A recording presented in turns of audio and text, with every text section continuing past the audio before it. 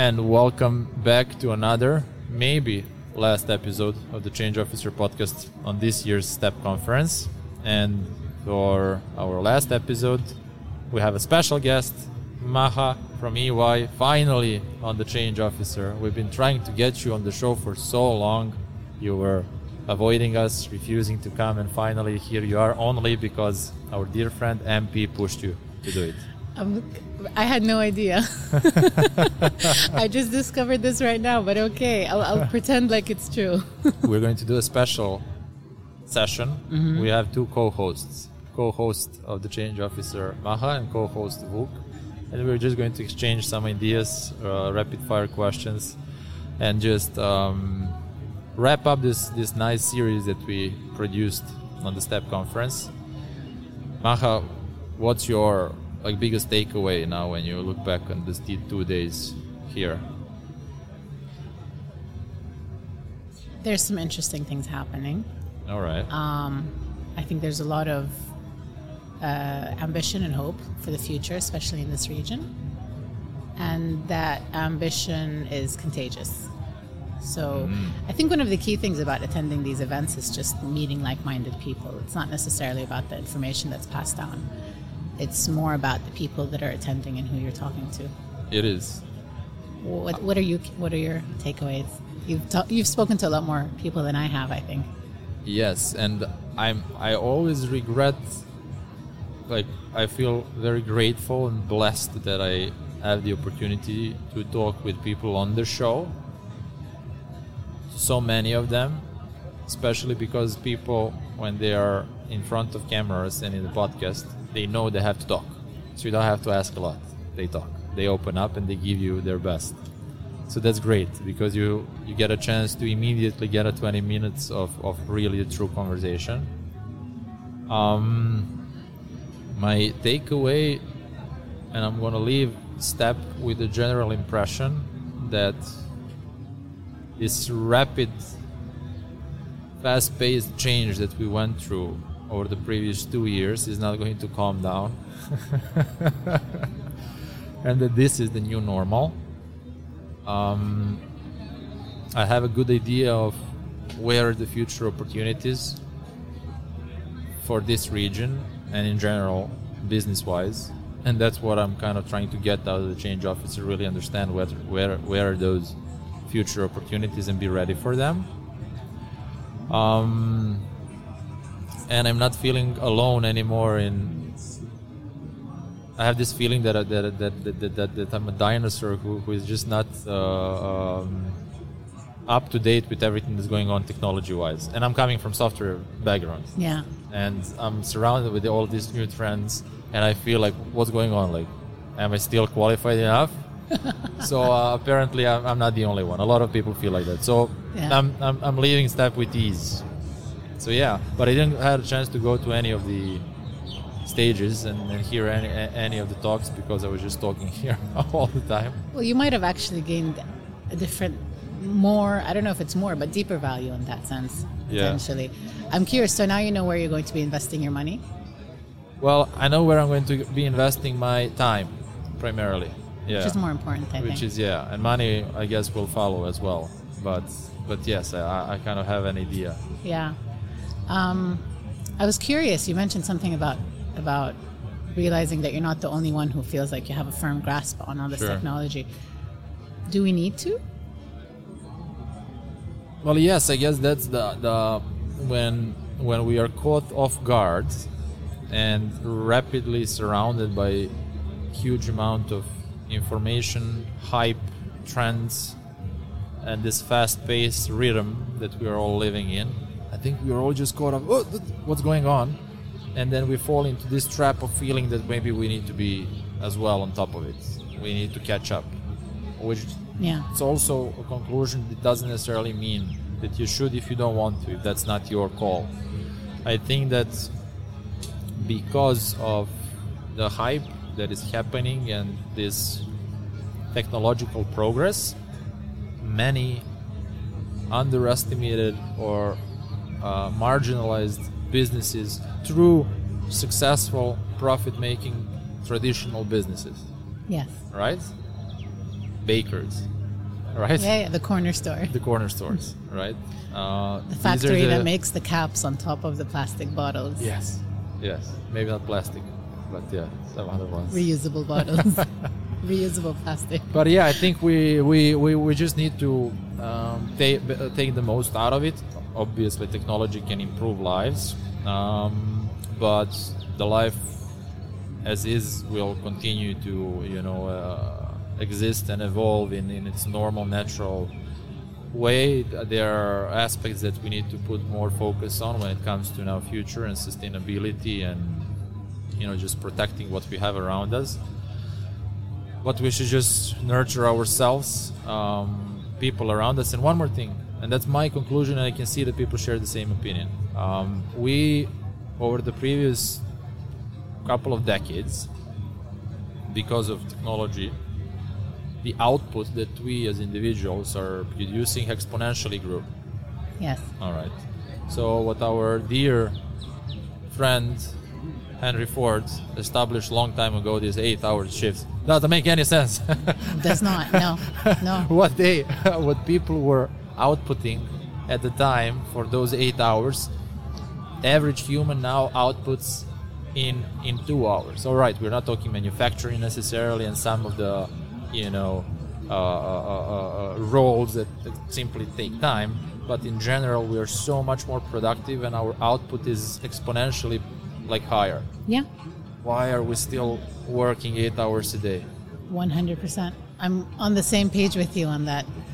And what's ironic is I was reading something, I'm really bad at remembering names, but I was reading something a while back about an economist sometime, I think in the 20s, that was predicting that by our time, 2020, we would all be working a few hours a week and everything else would be automated. And the whole onset of automation and technology would mean that we would work less, which doesn't seem to have happened. And the conclusion of that article was that we'd created more middle management roles that don't really require that amount of work or effort or whatever, I don't know if that's true or not. That was the opinion of the author, but I do feel like I could condense what I do in a certain way and maybe do a 4-hour work, a 4-day work week. 4-hour work week. 4 hours. Is Tim Ferriss in the back of your mind? Maybe. Another 100 years from now, who knows? But the whole idea that Sharjah right now is piloting the 3-day weekend.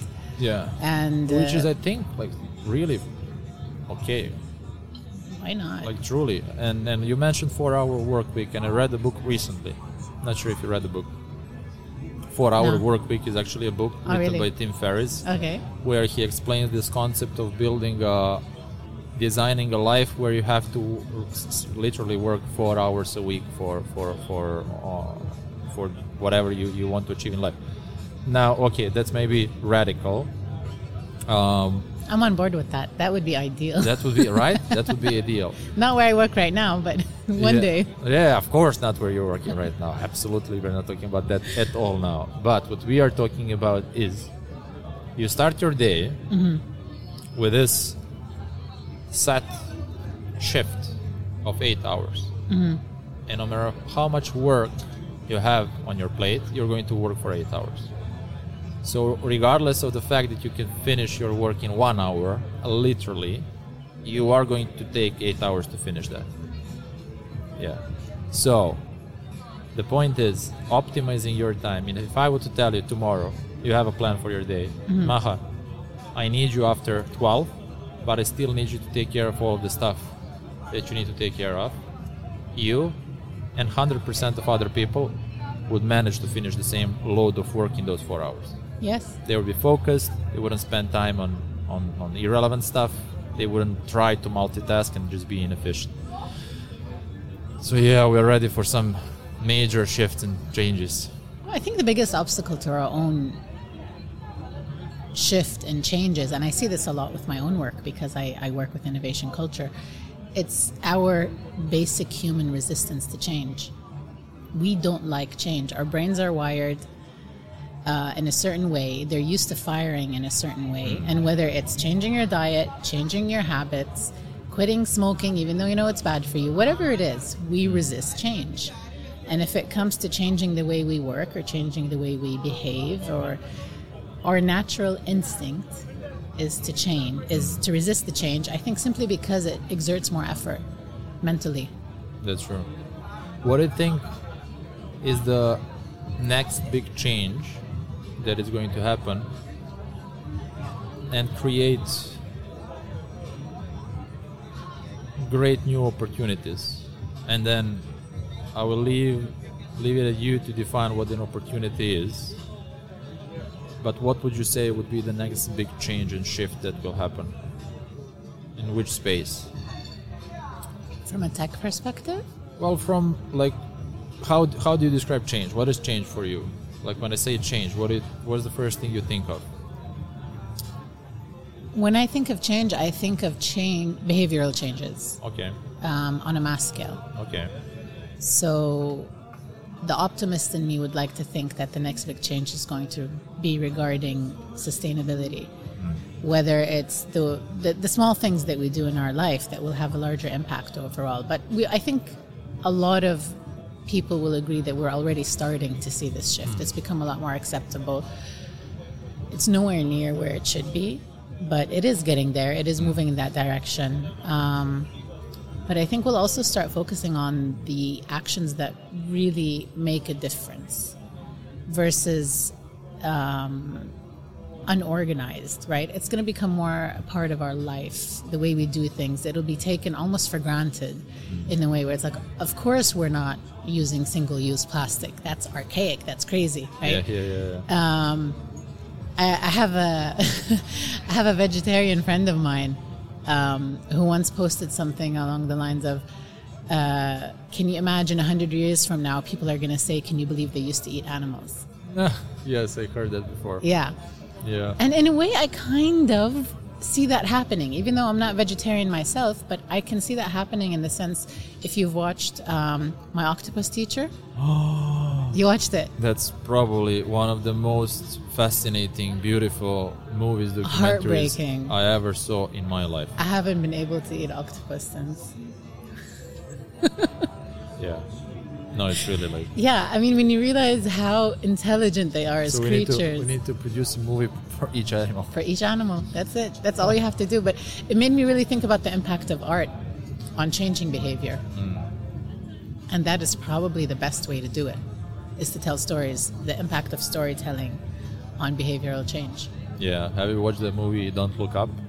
Yeah.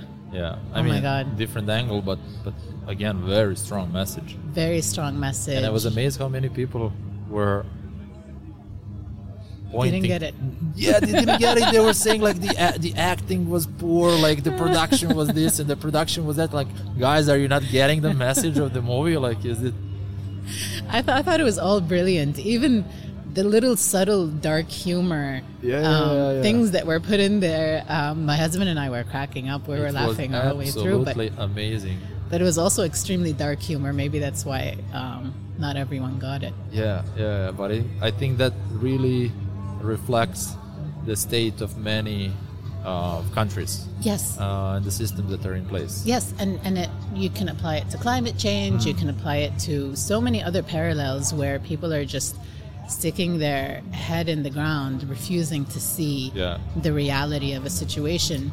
Short-term gains.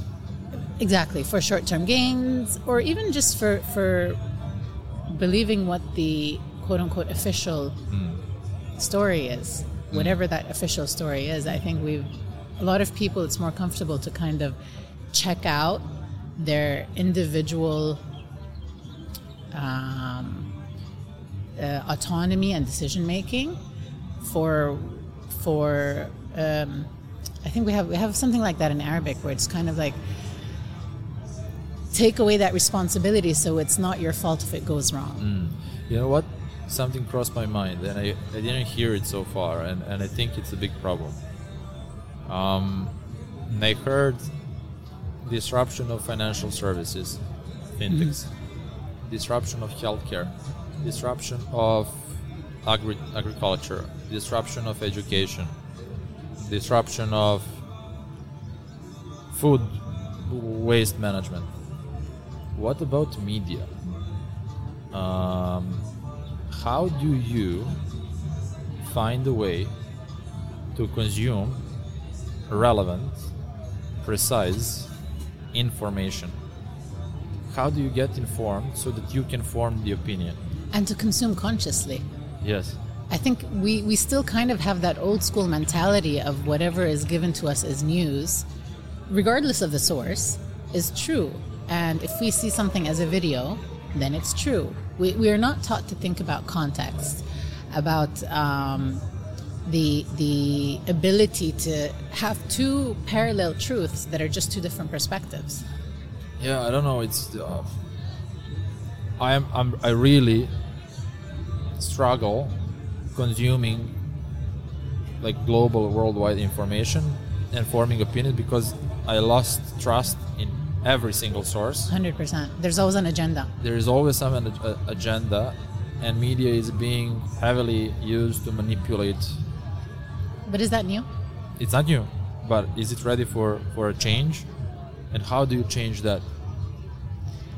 I think people thought that with the onset of social media, then you have what is called citizen reporters or citizen news, and that's how you disrupt our source of information. But I think what's coming out over time is that with algorithms and censorship and different ways of blocking things out, I think we're realizing that that's not really the case. We're becoming Joe Rogan show again.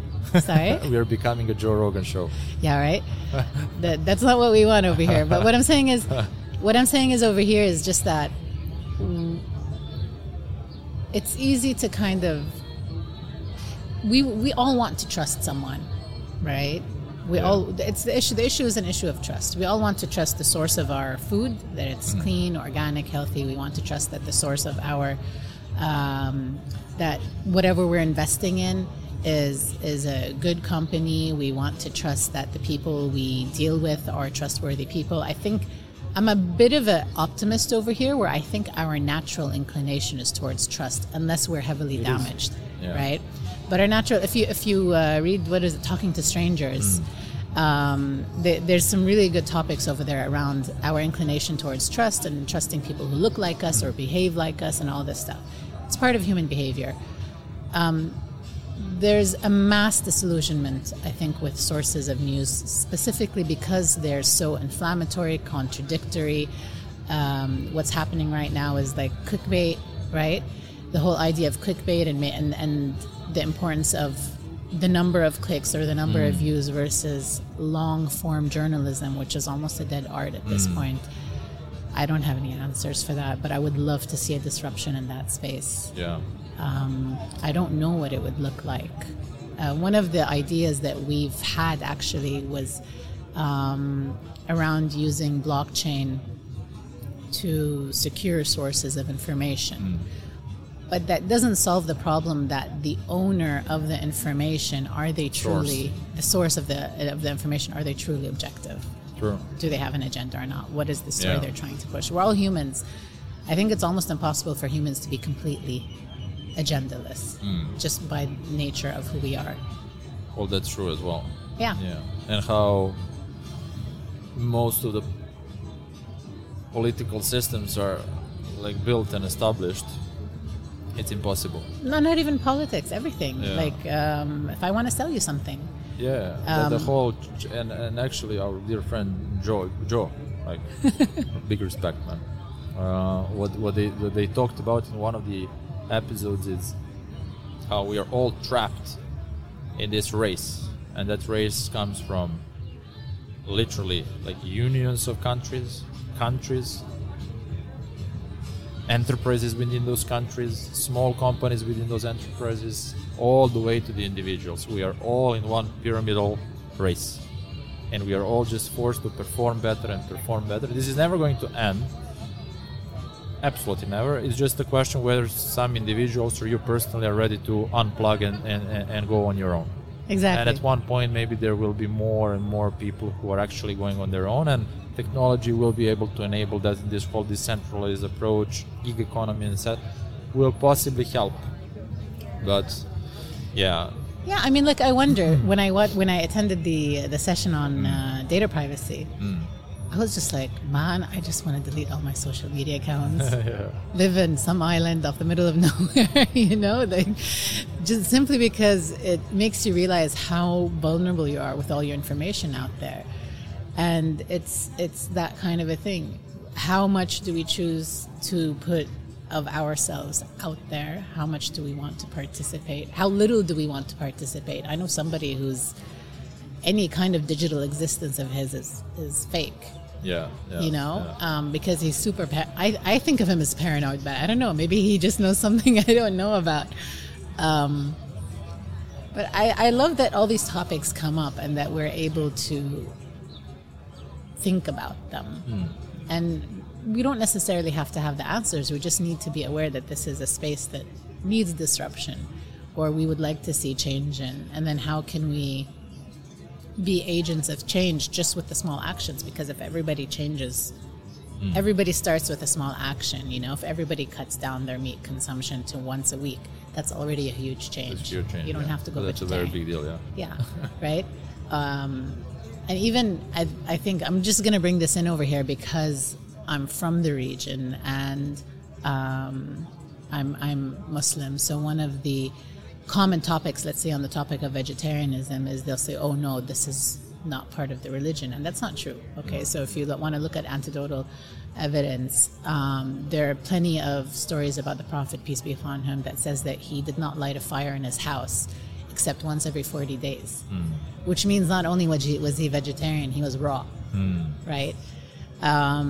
So there was nothing that said, I mean, there's nothing that said you shouldn't eat meat, but there's no encouragement of eating meat, And again, I'm not a vegetarian. I just like to debate these topics from a, let's not overconsume, let's not overuse, let's not lose ourselves, everything in moderation. There's this great question that previously mentioned Tim Ferriss asked on his show and in the book. If you had the chance to put the message on a large billboard next to the road that will be seen by millions, tens of millions of people, what would that message be? You are what you eat. No. In all honesty, it would probably be something around kindness. Whether it's kindness to yourself, kindness to others, kindness to the planet. Just the idea of being conscious and kind and intentional with whatever it is you do. And we have this word in Arabic called niyyah. And the niyyah is your intention. And there's a lot of verses and conversations around how your niyyah is what matters the most. Your intention is what matters the most, because that is what takes you where you're going. Big. Any last words before we wrap up this session? Something that the message that you want to send to the Change Officer audience? You tell me. I mean, I told you what my billboard message is. What's yours? My message would be, nobody ever asked me this. I'm the one asking the question, but I accepted you as a co-host, so I give you the answer. I would say, be humble. One of the things I appreciate the most in people is humbleness. No matter who you are, what you do, what you achieved, just stay humble. I'm on board with that. Be kind and stay humble. Guys, thanks for tuning into this special session that went really well. Maybe we can start a separate track of the Change Officer where we just get together and have a coffee. Have a coffee and talk like this. Thank you. Thanks, Maha, for coming. I hope that you enjoyed this first experience on a podcast.